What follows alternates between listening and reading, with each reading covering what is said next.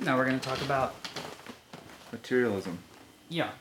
So I'm not sure. You need to introduce this because I'm not really sure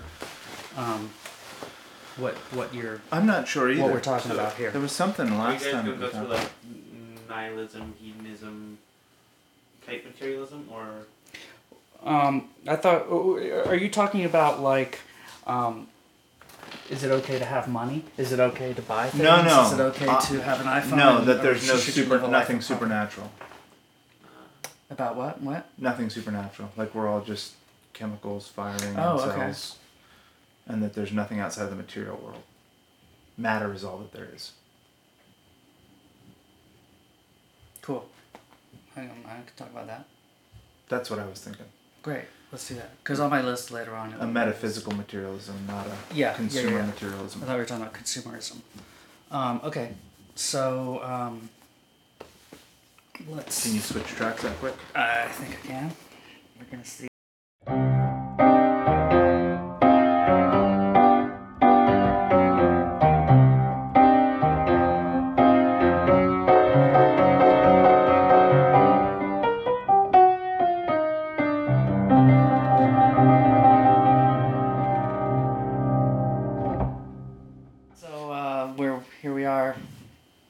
Episode 2 of Talking in the Chasm. Talking in the Chasm.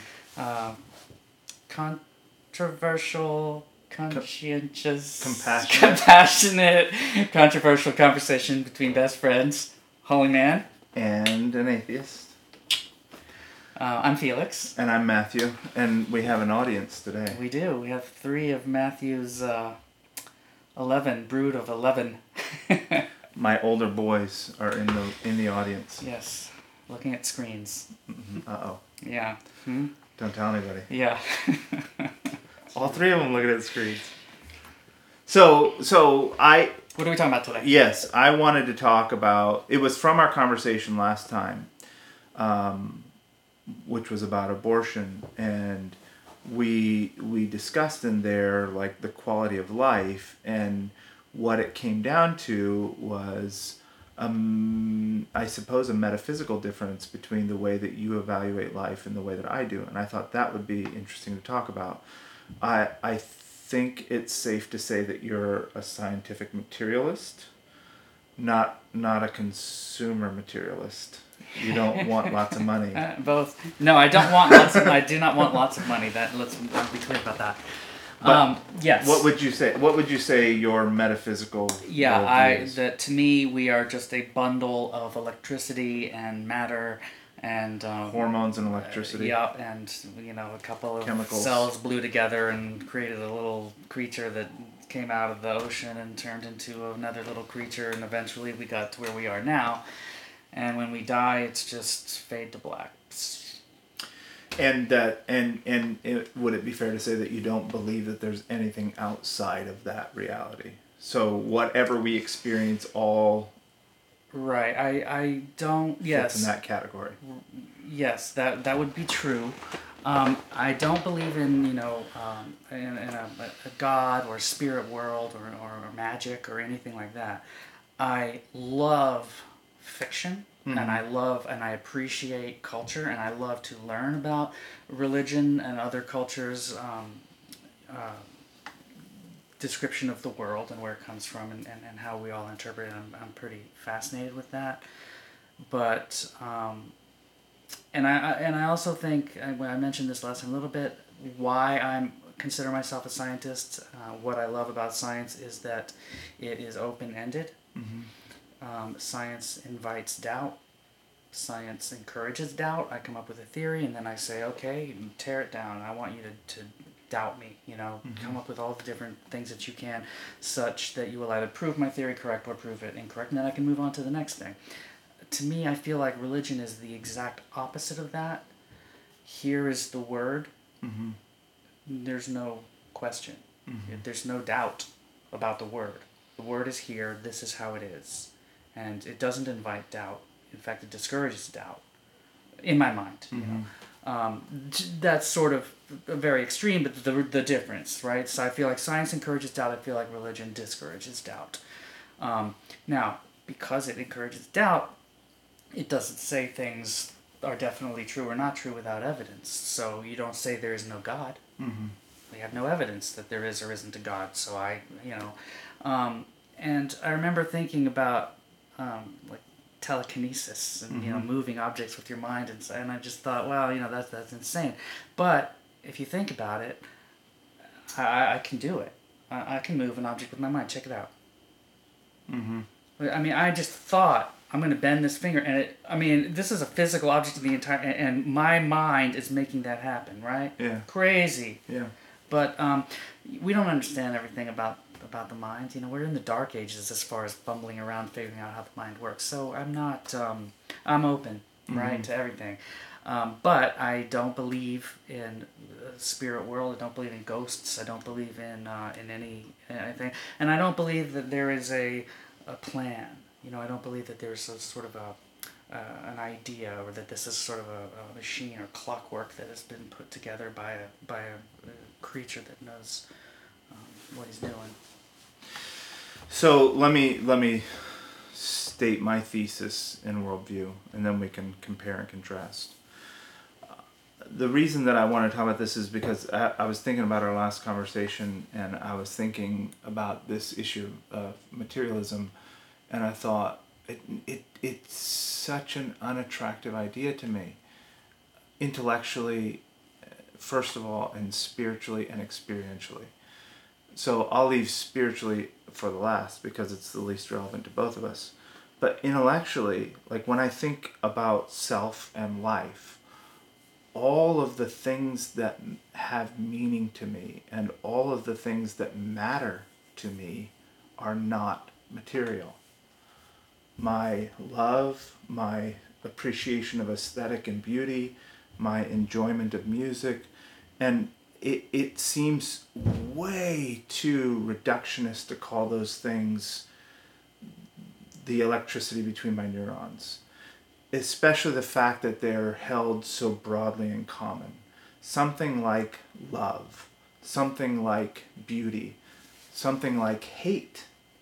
Like these things do not seem to be, they seem to be greater than the sum of our parts.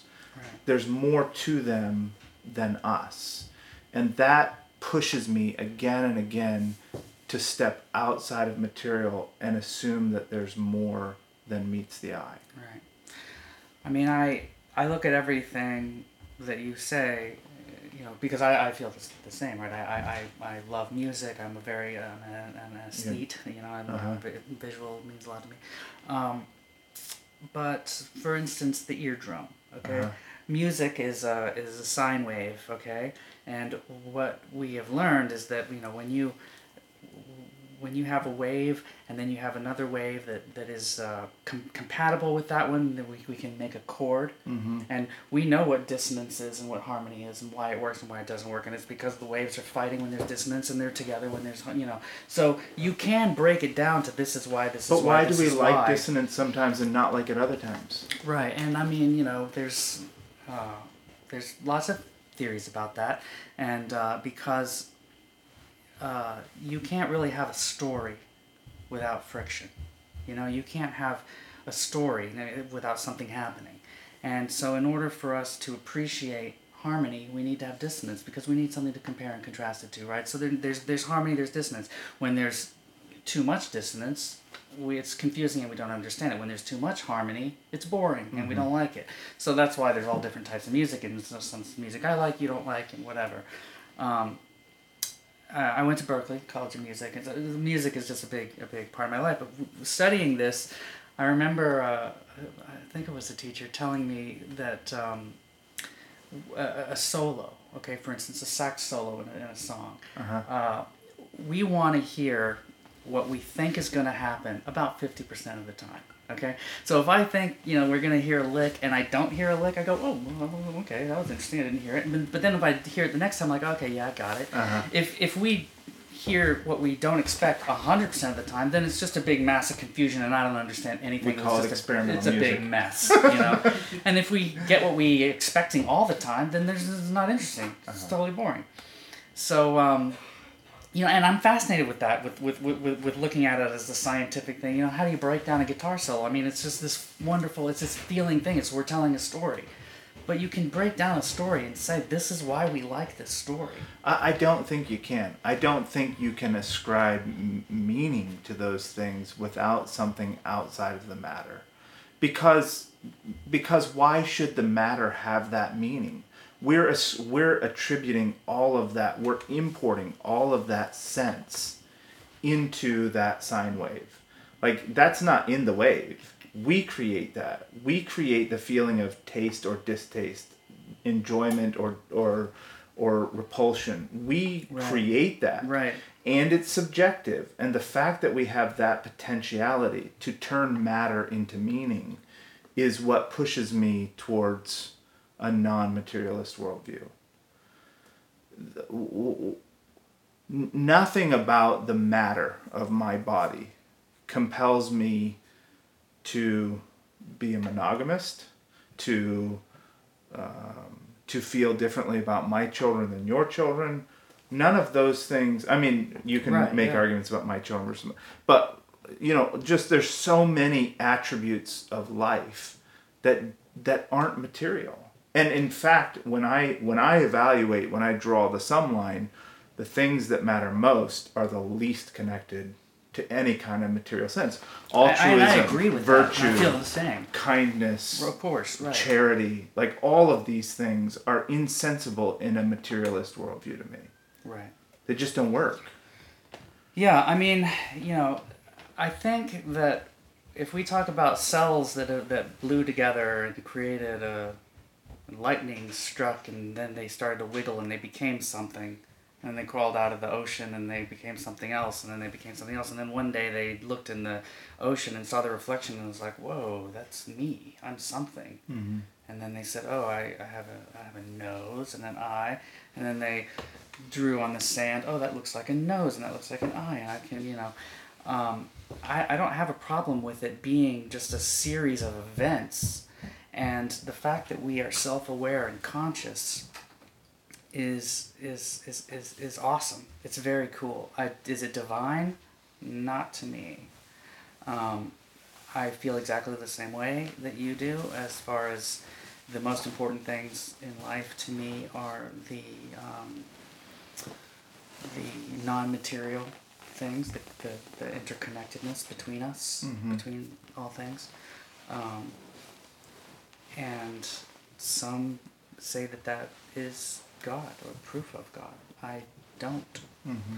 I'm not sure how related this is, but when the when the planes crashed into the World Trade Center, right, in 9/11, it was a few weeks after people just started going, oh, Nostradamus predicted that this would happen, and if you fold a dollar bill, you can see the thing, and so it was meant to happen all along. And people think, okay, that is that's meant to happen, and it happened because it was meant to happen. I think that people have a fear, a real fear of randomness, right? That just one day you're walking down the street and lightning strikes you and you're dead. Why does that happen? That can't be something that just happens out of nowhere. There has to be a reason. God had a plan. God needed you. And it makes me feel better to think that, right? It makes me feel like, okay, there was a reason that 2,000 people died in that thing. There was a reason that those buildings came down. There's a reason that you got struck by lightning. And that just comforts me, right? I feel like this is one of the big reasons that people need religion, right? They need to know that life is not just this random series of events.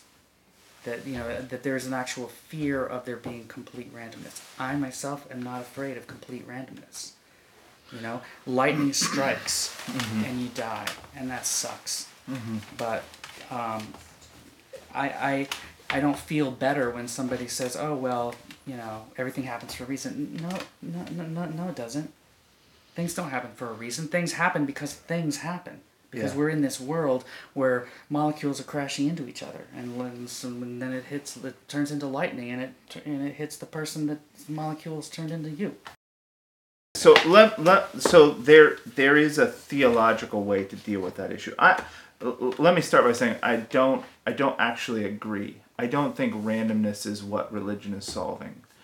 I could buy the argument that the question of the afterlife is why people have a religious impulse, but I don't think randomness is helped by. It is in some cases that the Muslims say inshallah. It means God is good. Like no matter what happens, God is good, and there are Christian versions of that too. But I don't think that they're, at least in Christianity's case, I don't think that they're the. I think that those things are later cultural manifestations of people who are Christians. I don't think that they're inherent to Christianity. No, I think they're inherent to religion. I mean, if you have a child who dies of cancer at 1 year old, you know, religion is a comfort. I think it's a comfort not to deal with what's happening in this life. It's a comfort to know, to feel like there's hope after this life, that there's something more. It's a rejection of the notion of materialism. So maybe that's what you're striking at. Maybe that's your point. That there's something more than this life. That there are things bigger than me, and there's something bigger than this death. That there's something else that can make meaning, and that's maybe what you're getting at. Yeah. But I think why bad things happen is not really the issue at hand. It's that there's something bigger than what I'm experiencing, some way to make order out of chaos. And I think that's true to say of religion, that it's trying to make order out of chaos. Well, that's when I say randomness, that's what I mean. Chaos. Okay. So you know what I mean? Yeah. I mean, chaos is a perfect word for it. Mm-hmm. Chaos is lightning striking out of nowhere. Chaos is buildings falling down. You know. But you don't. Your husband being in the building when it got hit by the airplane. Sure. That's just, you know. But you don't ascribe to science, who wants to understand why lightning bolts, why electrons run from clouds to the ground. That's making order out of chaos too. It's trying to serve the same function. I think that religion is answering the questions that we ask with a bigger cosmic intentionality. Well, I feel like science is more about the how and religion is about the why. I mean, Okay. Science can explain why electrons hit the ground. Religion is trying to explain why it hits and kills my friend. You know what I mean? Yeah. That's the chaos that I feel like people need religion for. I mean, certainly early people needed religion to explain what the stars are and why the planets move and what's going on with this. They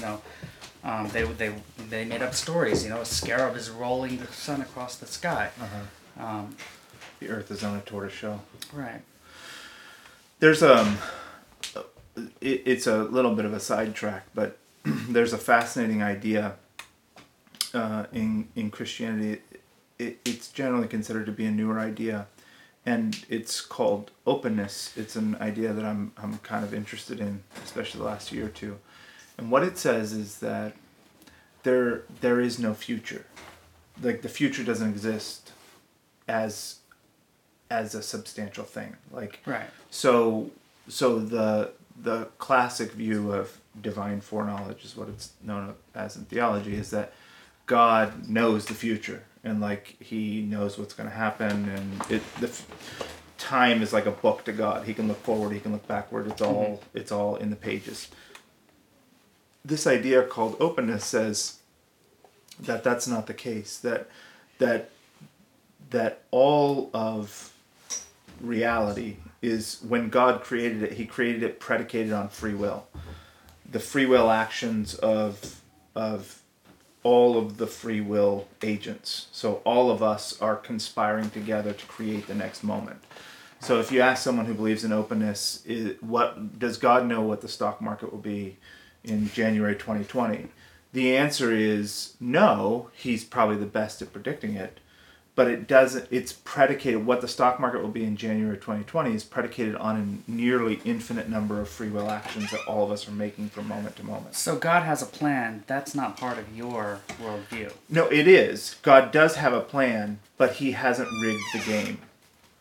that he's an active participant. He's not the cosmic voyeur. He didn't just make it all happen and watch it play like a movie. So he participates. He's participatory. So then when your child has cancer and you pray, please stop, please Yeah. take the cancer away from my child, and your child dies anyway. Yeah. Why does that make you angry? I mean, do you just say, well, I just don't understand what the deal is? So let me ask the question in a different way. I'll use myself instead of putting you on the spot. Right now, as we sit here, I have money in my bank account that I'm not using. Right now, as we sit here, I also know that there are children dying in a ghetto in Delhi. Am I a moral monster because I have potential that's not being used? That's, if I can justify the notion that I have money in my bank and children are dying on the other side of the world, there's a way to conceive that power does not equal the necessity to involve. So there are other considerations why I have money in my bank. I need to pay rent. I need to go to work. I need to provide for my children. So put is food on my prayer table. the people who are dying asking you to help them? Is that what prayer is? Because you're the one with the money? Well, Do you know what I potentially. mean? I mean, I but then why pray? I mean, why here's pray what at all? here's what prayer is for us. Prayer is a few things. Prayer is relational. I pray to God the same reason that I talk to my family, because I'm involved relationally with them, and because their input is meaningful and my input is meaningful to them. And there's the biggest component of prayer is that communicative utility, where we are expressing our will, we're asking each other, we're getting insight and talking about things. That's how prayer functions at the large end. Can I? But before you go on to the next part, I just want to interject. If when I speak with my family, I ask a question, I get an answer, and then I ask again, I get. A conversation is this two-way thing, and we both learn. When you pray to God, are you opening up a conversation? I mean, in your mind, does God talk back to you, and you guys have this relationship, and He says, and He talks to you, or is it more like there's a statue in the room, and you speak, and you are just talking to the statue, and it gives you comfort in the same way that people say, oh, you talk to your plants, and No, it's much more communicative than the statue, and I would say that there are other ways to understand communication. We just looked at the painting on my wall. I can't talk to that artist, but he's talking to me. He's telling me something about himself and his views. I view the world and the created order as God's portrait. It's the fingerprint of God. He's showing me things about himself and what is meaningful to him, like the fact that there are beautiful flowers. Like, why appreciating a should there be? painting is being spoken to. Yeah. It's not speaking. You are not speaking to the painting, is my point. Yeah. I mean, to say that is what God is, that makes sense Yeah. to me. Because it's like, wow, okay, I can, I can see, I can feel, I can appreciate. It changes my when I see that, it changes me emotionally and it's in a certain way. But the prayer, to me, is the talking to the painting. Because I believe that God is part of what makes him God is his omnipresence, that he's in everything. So we don't understand what holds matter together, why electrons work the way they do. I don't know, but I think that those are part of the created order, that God's in everything, that he's the architect. He's the archetype and the architect. He's the reason things are sustained, that they are what they are. And part of that makes him able to communicate with all of us. There are other versions of this kind of thing, even interpersonally among humans. I've been interested in Jung's universal consciousness. I haven't read deeply on it, but I'm just starting to get interested in the idea. I watched an interview with him, and he had this idea of universal consciousness, which is a weird idea, he said he was at an asylum in D.C. and he said there was I hope I'm not messing up the story, but if I remember correctly, he said there was a young man that came and talked to him and said, "Dr. Young, come." And he pulled him over to a window, and they looked out of the window, and he said, "You see the ring around the sun? That's where the wind comes from." He said, "That's where the wind comes from." And he didn't think much of it. He thought, he's in an asylum. He's saying weird things. Then he went back home, and he heard from a friend who was doing archaeological work about some Babylonian tablets they had just deciphered and uncovered, and one of the texts was about looking towards the ring of the sun from where all the wind comes. And he's like, how can that be? How come the crazy guy in DC is saying what these Babylonian tablets are saying from millennia ago? And he read into that and some other things, from what I understand, this idea of there's something in between all of us. That's where archetypes come from. That's where dreams come from. Which is a very non-material idea, that there's something between us all that's more than the sum of our parts. And I think that's what we tap into through prayer and meditation and the divine, that he has mechanisms to speaking to us. I think the Bible's one of those. I think the church is one of those. I think my relationships are one of those. I think the beauty and aesthetics are one of those. I think the creator order is one of those. Those are all ways that he's communicating with me. The way that I communicate with him is in devotion to Jesus and as his representative, and through prayer. That's how I understand communication with the divine. All right. So do you pray for things to happen or not to happen? I mean, do you say, "Oh, I pray that my child recovers from this sickness"? I do, Please but help me. that's not the I'm not like Tim Tebow asking for a touchdown. I don't interact with God that way. I don't look at him as a wish fulfiller. I do ask him for things, but I ask him for things about me. One of my most common prayers is about insight, is about knowledge of myself and wisdom for how to act and how to be in the world. I don't look to God necessarily for favors. Now, there have been desperate times in my life when some desperate situations went on, if I had a child in the hospital, whatever, that I cry out to God and ask him to remember me and to help me. But I don't have a lot of... I ask that the same way that I ask my church, the people in my church, to be a support to me and to help me how they can.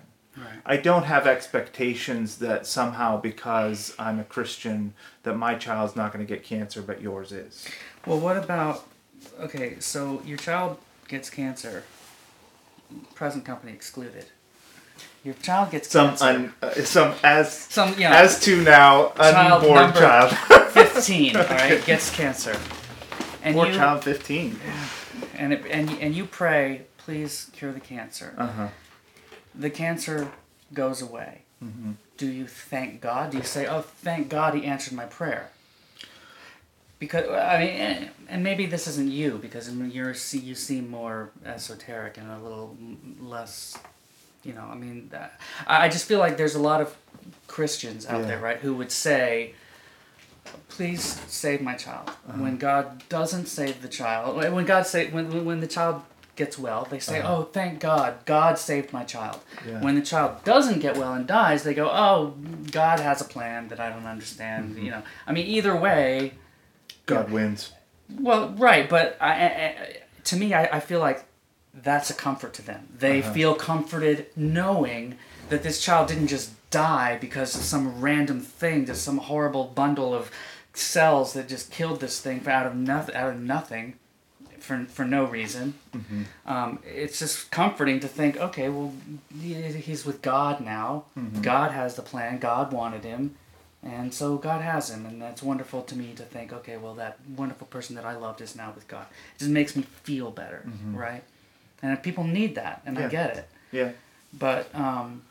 well, I sympathize with that. I would feel that way if my child died. I would feel like there's hope in the resurrection. that's that story that I told last time about Lazarus, when his sisters come and are broken, Jesus cares about the loss, even though he's going to raise Lazarus from the dead. So in that case, this idea of divine sympathy, of Jesus being someone who can understand the things that hurt us and hurting with us, is an important part of who and what he is to Christian people. But I believe in miracles, and I think that I've seen some miracles. I have a son named Lazarus because they told us 3 times that he was dead before he was born. And That's where that comes yeah, from. That's pretty neat. I didn't know that. Right there is his coffin. No way. Yeah. What? He was supposed to be in the ground. And when Eric and I went in for an ultrasound, she was bleeding horribly, and we had been told already twice that we had lost the baby. We went in to see a perinatologist who we had worked with some of our premature children already. He knew us well, and he was supposed to do an ultrasound to check and see what was going on in her uterus, and see if they needed to do a D&C. As soon as the machine flipped on, a lot of times they do an ultrasound, it's like, squiggly. As soon as he flipped it on, there was Lazarus, just like clear as a bell. Can we see that? Yeah. That coffin? Maybe one of your kids can grab it. Oh, how about Lazarus? He's right there. Come here. Wow, Come here. That's crazy. Yeah, come hold your coffin there, little boy. What? That's insane. Okay. Let me see what's in here. And then he just disappears and he appears in there. There's stuff from his. Someone's handprint. I don't know whose that would be. I don't know what all is in here, but we had stuff from when he was born. Well, this is the hospital. He was my earliest baby. There's an upside down cross in here. What's up with that? Yeah, this is all stuff from him. Anyhow. All right, that's crazy. Okay. So you prayed.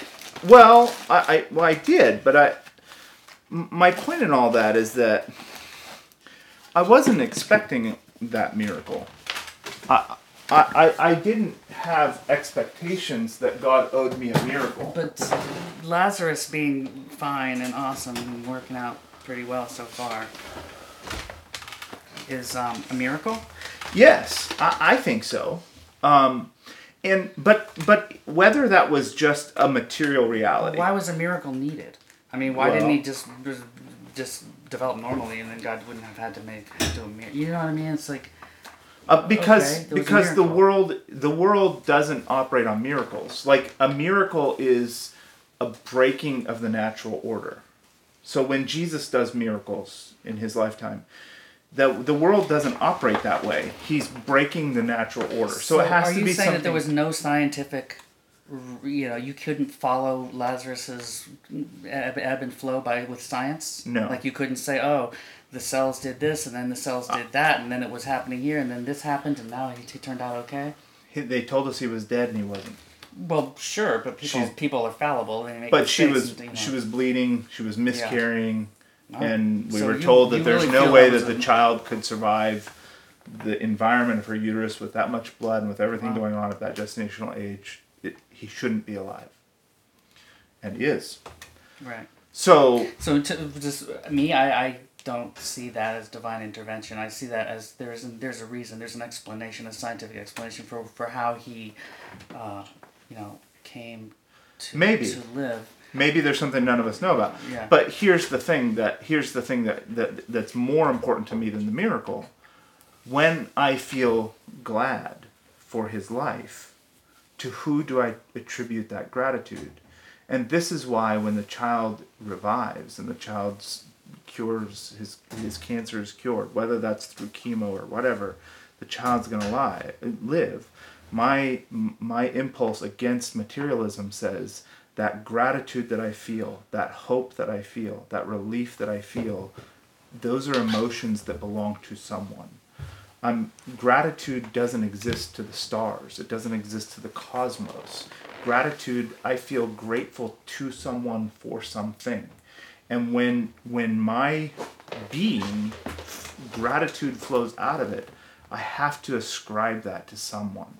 And the someone that I ascribe it to is the Creator. Right. I don't have to ascribe it to somebody. I can. You just feel it. I could just be glad. I'm just glad. Oh, I'm so happy that my children are healthy and happy and everything is great. You know, and it's a wonderful. Yeah. You know, and I feel great about it. It wouldn't make me feel great to feel gratitude and have nowhere to put it. Yeah. Well, I guess that's a difference. Mm-hmm. You know. There was something that you said about the spaces in between, but I lost it. I can't remember. We'll get back to it. So what else should we track down? Maybe that's enough. Sure. Maybe let's just quickly hit on my mother and brother are Christian scientists, Mm-hmm. and their belief is that the spiritual world is the world. And that this physical manifestation stuff is sort of illusory. I mean, we're sort of bumping around in this physical world, but that's not really the truth, Mm-hmm. right? The truth is we are perfect. We are with God, and you know that this is just I'm not fully understanding it because I don't understand it. Mm-hmm. But the idea that we don't, that you know, you don't need to cure sickness because there is no sickness. With God, everything is perfect. We live in a perfect world, and so that to me, that's almost like this materialism sort of taken to an extreme. Yeah. You know, it's like there is no physical business, and you know that it's all spiritual. Well, there's a form of that. I don't know the doctrine of that particular faith well, but it sounds strikingly similar to early Gnosticism. That there was a physical world and a spiritual world, and generally in Gnosticism, the physical world, they also had, generally among Gnostics, two gods. There was the God of the Old Testament, the Creator God, and the God of the New Testament, the Father of Jesus. And generally, the physical world was bad, and the spiritual world was good. So there was the grouchy one. Yeah, And the then angry nice God and the nice yeah. God. Yeah. So how do you? What's your thought about where the spiritual and the physical world interconnect, like where they meet? So miracles would be a place, but there are some things, Beauty and yeah, art and love solos. and the aesthetics and beauty and love and emotion. I think even negative emotion, fear and anger. Those things are something spiritual in general, but they're.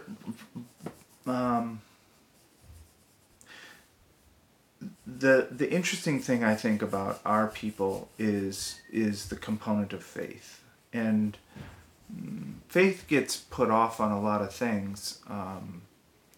Faith that you're gonna score a touchdown, or that your child's not gonna have cancer, whatever, and those are kind of flaky faith.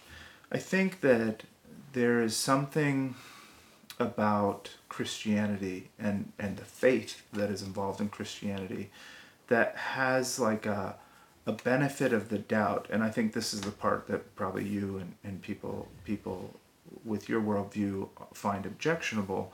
Faith gives the benefit of the doubt to God.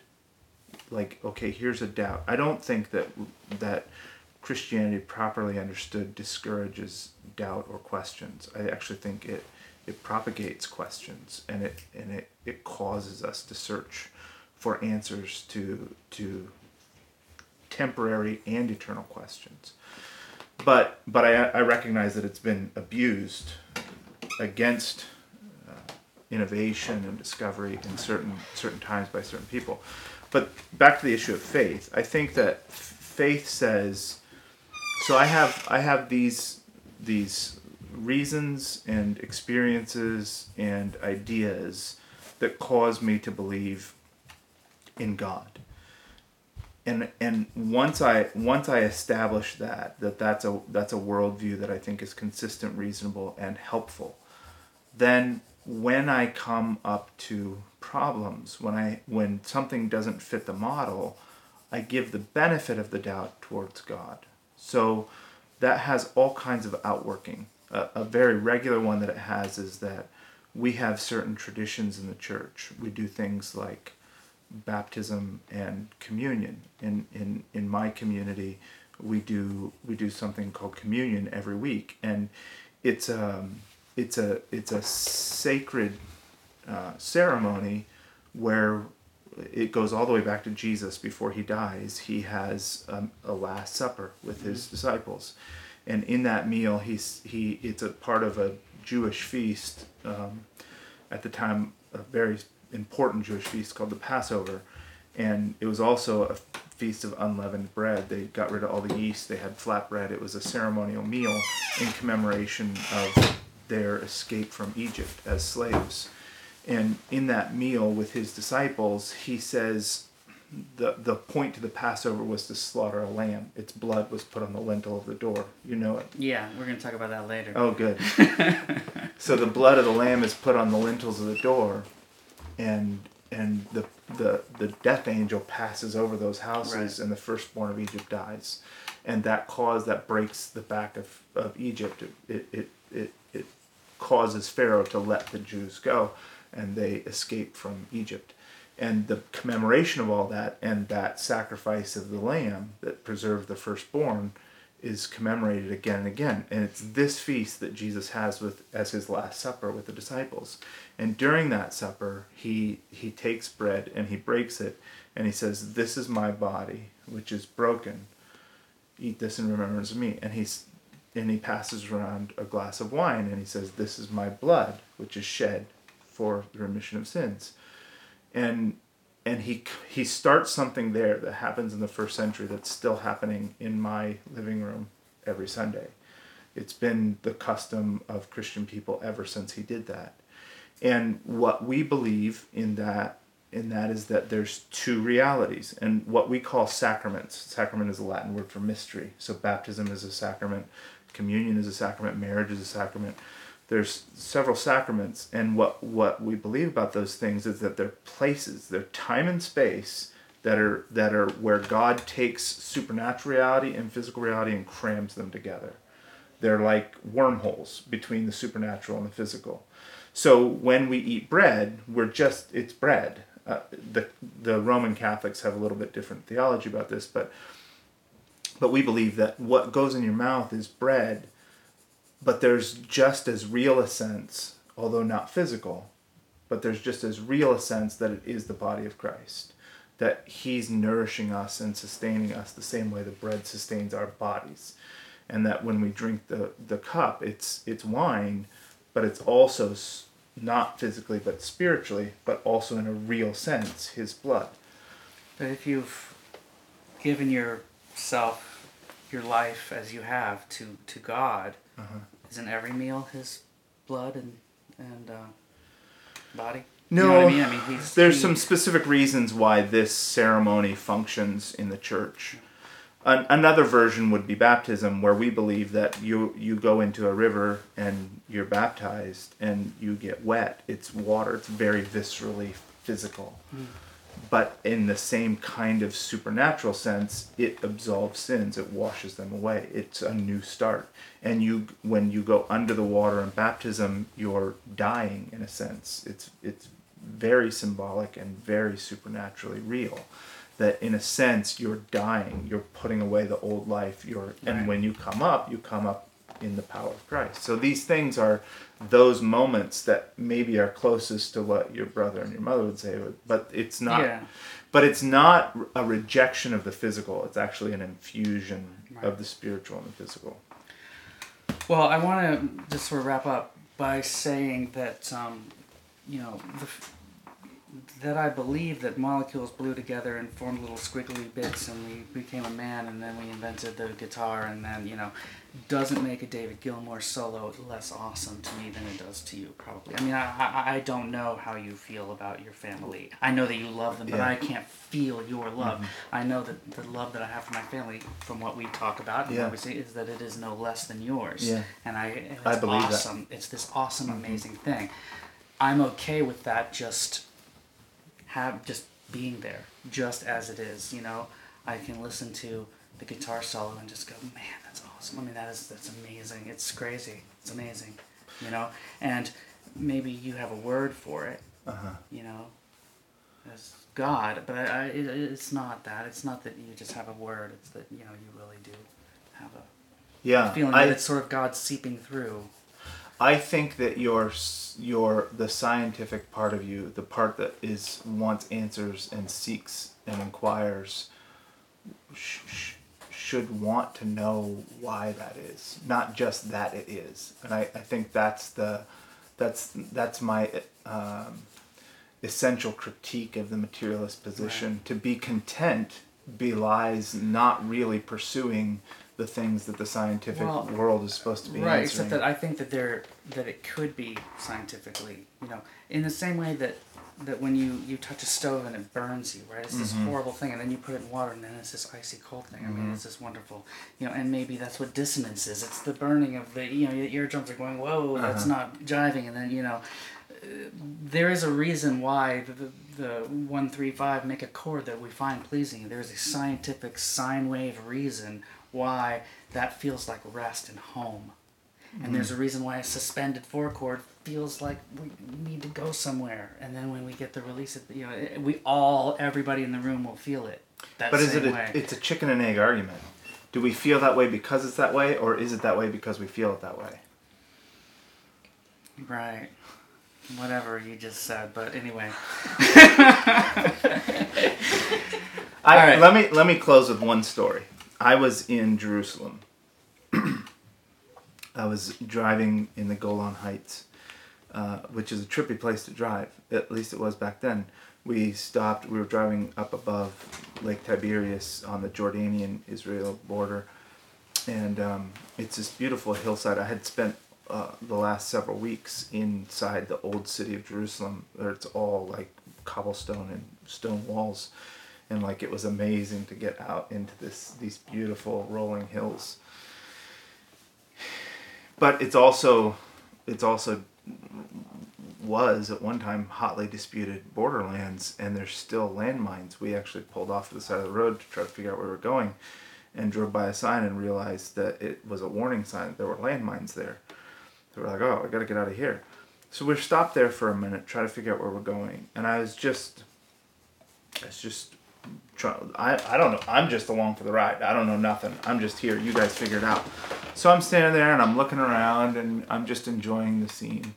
And it's this like rolling hill with grasslands, and there's this one flower.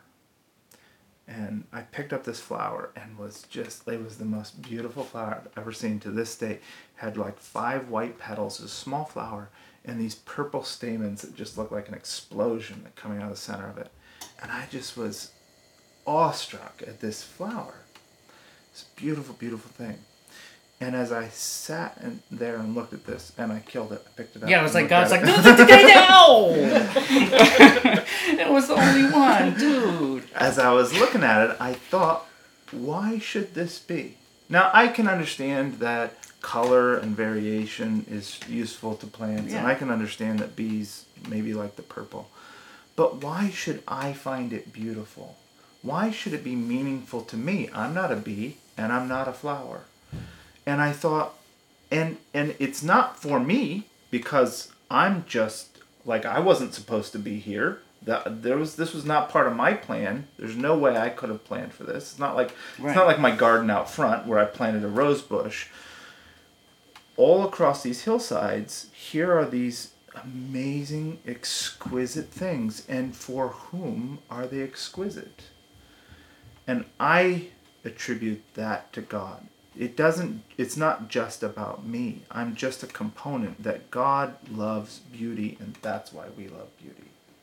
That's why the world is the way it is. And I feel that it's completely scientific that the purple and the white have a sort of dissonance that attracts you to it, and it attracts the bees to it, and it's the same reason that we like a jazz chord, that we like that flower. there's a reason we don't understand everything. I mean, we don't understand how bees work really and why they're attracted to what they are, and why would we then also be attracted? But maybe there is something about life being attracted to life. I don't know. Well, I like my worldview better. Yeah, it's okay to be wrong. It's fine.